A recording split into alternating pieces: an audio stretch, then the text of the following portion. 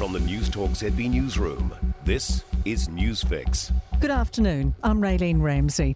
This is your afternoon Newsfix for Friday, the 25th of March. In this update, up to half of COVID-19 cases could be going unreported. That's from the Northern Region Health Coordination Centre Chief Clinical Officer, as 15,871 new cases are reported today. Just under 3,000 of those are in Auckland. Nationwide, 899 virus patients are in hospital, including 27 in ICU. Andrew Old says the actual number of infections could be double, but modelling takes into account that not all cases will be detected. It's allowed for the fact that without literally going and testing every person, we're always likely to miss some. Police are searching for a man repeatedly exposing himself to women in Christchurch's red zone.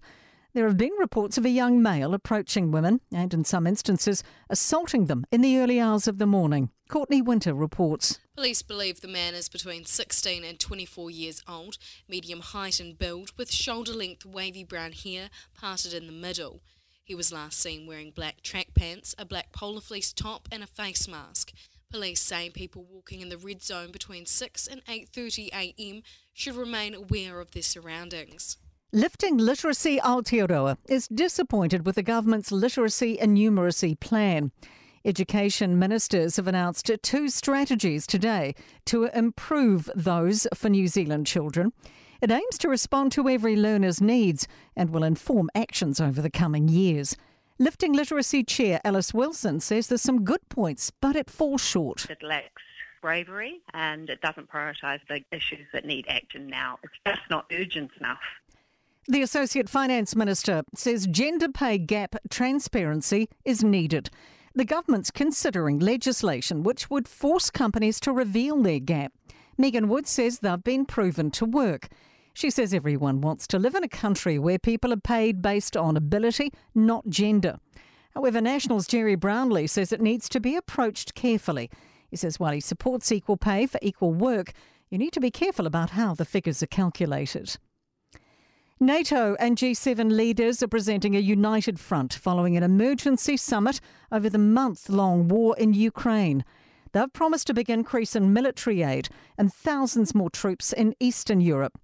British Prime Minister Boris Johnson says it's just the beginning as support continues for Ukraine and Russia faces more sanctions. NATO and G7 leaders were also united today in our determination to continue turning the screws on the Kremlin's war machine, including by weaning ourselves off Russian oil and gas and reshaping global energy security.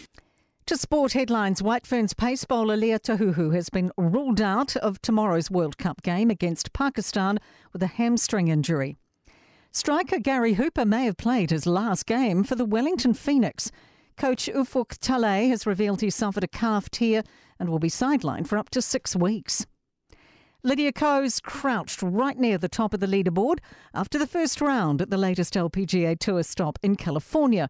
Her early 4 under 68 has placed her in a share of 6th at the end of the day, 3 back from leader Jin Young Ko. I'm Raylene Ramsey and that is your latest news fix. We'll be back with the next update tomorrow morning from the Newstalk ZB Newsroom. For more news, listen to Newstalk ZB live on iHeartRadio.